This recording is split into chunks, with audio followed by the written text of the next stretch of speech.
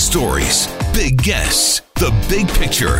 Afternoons with Rob Breckenridge. Weekdays 1230 to 3, 770 CHQR. You know, it's a Monday. It doesn't feel like a day of action, but that's what opponents of the Trans Mountain Pipeline expansion are calling it. It's a day of action. There's a handful of them down at Kent Hare's office here in Calgary with other protests happening around the country. They have been met by pro-pipeline protesters. So we've got basically dueling rallies or dueling protests today. What's interesting, though, is there's maybe one thing that might oddly unite these two sides in this debate is that nobody seems to like this idea of the federal government taking over the pipeline, buying this project outright. Certainly opponents of the pipeline have made it clear that they are adamantly against the federal government taking this over. But proponents of this pipeline, people who feel that it needs to get built, aren't too crazy about the idea of the government taking it over and Kinder Morgan walking away.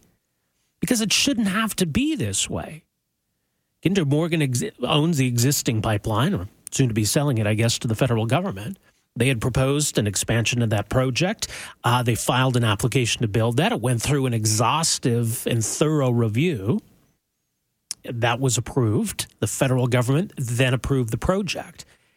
And that's how it's supposed to work in this country. And it didn't in this case. There's a new poll out today from Forum Research. Now, keep in mind, Forum Research, just over a week ago, put out a poll that found a majority of Canadians support this pipeline. But this latest poll out today finds that a small majority of Canadians say they are against Ottawa's purchase of the pipeline. So I think there's some reasons to be concerned. Now, ideally, this will all work out in the end, right? We'll take it over in this unconventional way, get the pipeline built, get it operational, and there'll be a lineup of private suitors to buy it back from us at that point.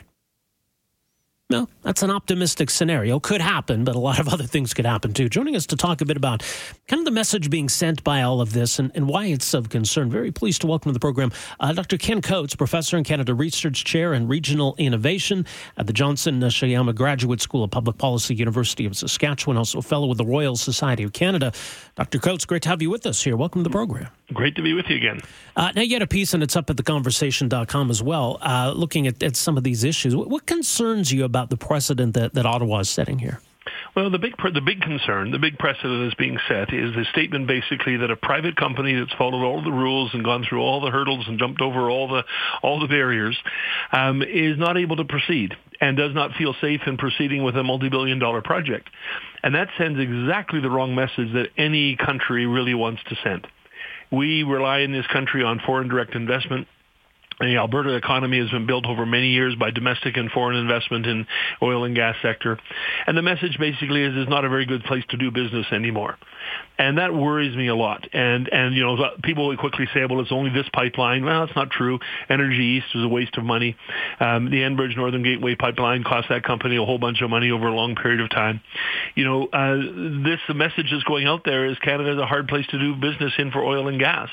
And what if that spreads to other sectors of the economy? What if a fairly small minority of people are able to direct our economic development in other ways as well?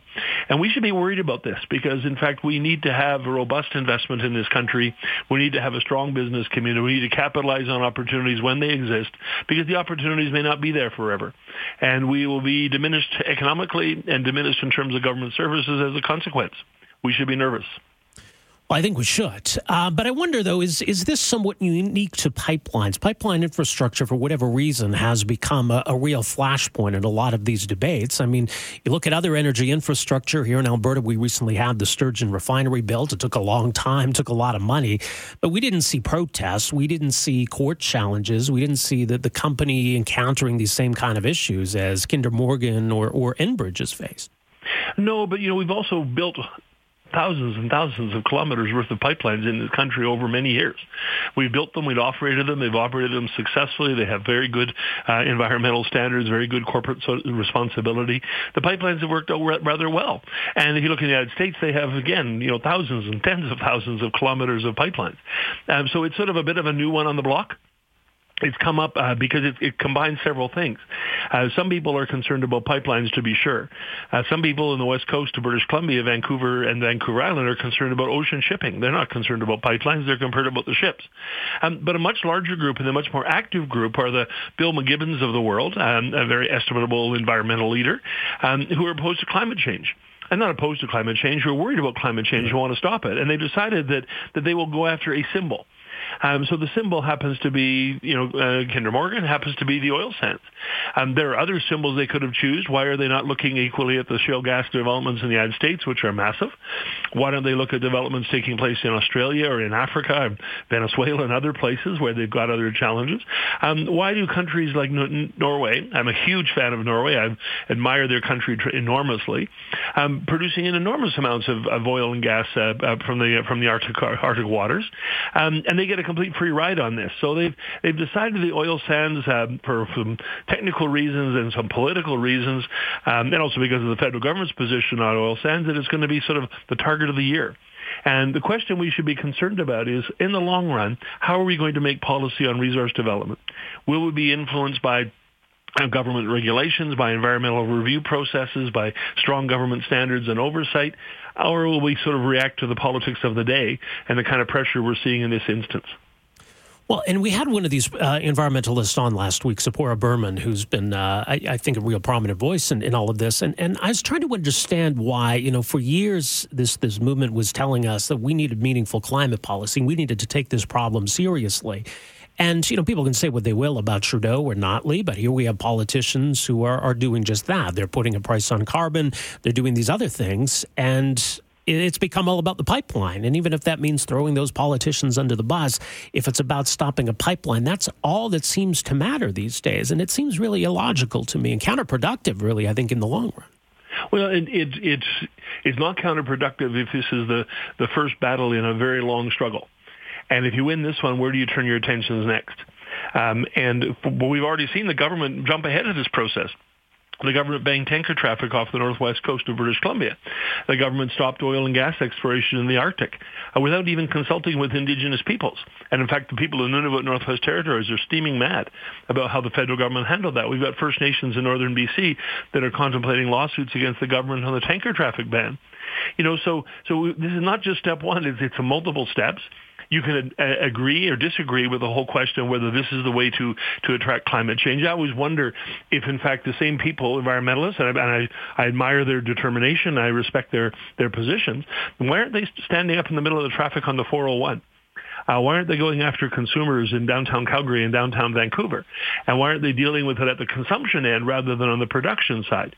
Well, it's because symbolically and politically, this is much better to go after an oil sands project that people don't understand very well. A pipeline project is, until very recently, was owned by a Texas-based company. And they found really good symbols. And they're very, very good at that. And we haven't been very good on the other side of sort of making the case that if we're not careful, we'll do severe damage to our economy, our resource-based economy that is one of the pillars of Canada's economic prosperity. We'll also see a sharp reduction in resources and revenues coming to governments at the provincial and federal level, and that our ability to fund the social programs in Canada will suffer accordingly. This is an unthoughtful way to make major policy decisions for our country. But how do we overcome it? As you say, I mean, the environmentalists have decided that this is their hill to die on. This is where they are going to fight tooth and nail to block these pipelines. What do we do to get past that? Well, I mean, one step is what the government has done. I think personally they've done it too late. They should have done this, not necessarily taken it over, but had they been much stronger ahead of time, they would have gotten themselves further along. I think when Liberal leader Justin Trudeau, before he was Prime Minister, was talking about governments granting permits and communities granting permission, he raised the bar to a completely different level. And the environmental community simply took the leader of the Liberal Party at his word. And he repeated that again when he was Prime Minister. And so you can't blame them. They basically say if the communities aren't supportive, we're not going to go ahead. So, okay, we'll show you the communities aren't supportive. Now you get a huge debate with competing polls as to what percentage wants to see it go ahead. And does Burnaby get to stop a project that has big, strong support? There is an irony in all of this, by the way. And the irony is that the savior of the peace may well turn out to be Indigenous folks who've not been well treated by the resource sector over the last 100 years, who have been making great inroads in the resource economy over the last 10 or 15 years, doing very, very well. And now they're standing up and saying, actually, maybe we'll buy it. And we'll run it because we want the prosperity to come to us. And that would really change the dynamic, because to this point, there's been a really strong emphasis, all the media constantly talking about the fact that First Nations oppose the pipeline. And I always screaming into my radio or television set saying, some First Nations oppose the pipeline, other First Nations are strongly in favor of, and they're collaborating with them and cooperating with them and benefiting from it economically. So I think we need to make sure we have a balanced sense of what the opportunities and costs are. You know, do Canadians support a very, very aggressive program on climate change? I'm not so sure. Do they accept and tolerate some sort of a more moderate approach? Yeah, I think they do. Is this the way the people want to see it happen? I don't think so, because the economic consequences are very, very substantial for the country as a whole. Right. What do you make of this notion, though? I mean, that somehow blocking pipelines is climate policy. It seems like a very awkward and costly way to address emissions. And is it necessarily, if we're going to build pipelines, is that necessarily in conflict with the goal of putting a price on carbon or meeting certain reduction targets? Well, all the evidence I've seen suggests that for quite a number of decades to come, we are still going to be quite reliant globally on oil and gas. It's a very efficient fuel, very, very important fuel. There are major consequences, obviously, if you don't do it properly, and we're learning a lot of those lessons now. So I think there are other ways to get to the same result, but I think it's much harder. Imagine what would happen in Calgary if the same group of protesters who are really focusing on the pipeline decided to focus on consumption. And they wanted to block people from having their home heating fuel emptied into their home if they run it on natural gas or on oil. Who started on major freeways and block the traffic and say, get out of your cars and turn your engines off. Right. Well, there'd be a massive backlash. So what happens is good tactical people in the environmental movement have done exactly what they should do. And no complaints. They've done everything, to this point, everything by the law. They follow the rules all the way down the line. They've done exactly what our political process not only allows but encourages and needs, which is to sort of make their voices heard. We need to find mechanisms that other Canadians share their views in different sorts of ways and make sure that Canadians understand the full consequences. If Canadians as a whole decide we're going to have a country without an oil and gas sector, that's the kind of thing countries sometimes decide to do. Very rarely, by the way. Sure. But that would actually set a new parameters in terms of government programming and investment and what have you. But we've already seen the consequences in the terms of a sharp reduction in investment, international investment in particular, into the oil sands, at a time when the oil sands have made major strides in improving their environmental emissions and finding new ways of producing energy out of the oil sand deposits. So the irony is the message was getting through. Corporations were doing great. The scientists were improving things all the time. And now we're losing much of that momentum. We are. If we get the best case scenario, that the pipeline gets built, it's operational, it's an asset that companies are lining up to buy, can that possibly mitigate the damage here? And is there that light at the end of the tunnel potentially? So the first question is the if. I think we're a long way from there yet. The protesters have not said just because the government's in charge now that they're all going to be favorably disposed. We still have BC to deal with, and that's a formidable challenge because they haven't changed their position very much. I think the feds will be able to do a bit better with BC than the private companies have been able to do. I think in one sense, though, the message has already gone out there. And the message is that, on these kinds of major projects, it's not so safe to deal with Canada right now. And that's, I hope I'm wrong. Mm-hmm. I hope, in fact, a whole bunch of resource companies are looking and saying, okay, these are new rules. We'll work within the parameters of the new rules, and we'll see what we can do. But, it's not Canada does not exist in isolation. There are oil and gas deposits in the United States, huge deposits in Texas alone and up in the Bakken Reserve. There's lots of opportunity there, lots of opportunities in Central and South America, in Africa and other places. Russia has enormous deposits. We're in a global market and a global economy, and what we've been able to offer for generations was the rule of law, the security of process, the clarity of government regulation that made the rules clear. And our rules are actually a lot stronger. We have much stronger labor laws than most countries. We have stronger environmental regulations than most countries. Our approval processes are better than almost all the countries. We actually have a really good process. And even with all those extra costs, the resource sector said, yeah, we'll invest in Canada because it's so secure. And the message right now is a little bit different. And what if take your if and say, yes, that would be better to get this stuff going through. The protests would diminish over time. They will probably refocus on the next project rather than disappearing altogether. But what if the pipeline isn't built? And what if the protests escalate? And what if the government of Canada loses its nerve?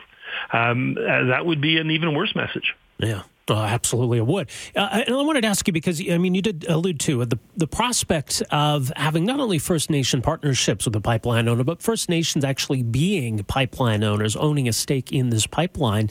At least this weird situation creates that possible scenario. Would that be a powerful signal? It's a really powerful signal because, first off, the First Nations communities are divided about these issues in exactly the same way that non-Indigenous communities are divided. They're just like everybody else. But the oil and gas producing First Nations know they need the pipeline to be economically successful. It actually is going to be a symbol of something that's already well in place, and that is Indigenous organizations, Indigenous communities standing up and getting involved in the resource economy, not just as casual rent takers of people who develop oil and gas on their lands, but as people who actually drill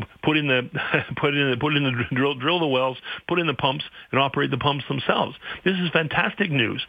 We've been trying for decades to get Aboriginal people an entree into the sort of mainstream market economy, and they're doing this in spades, and it's really an exciting development.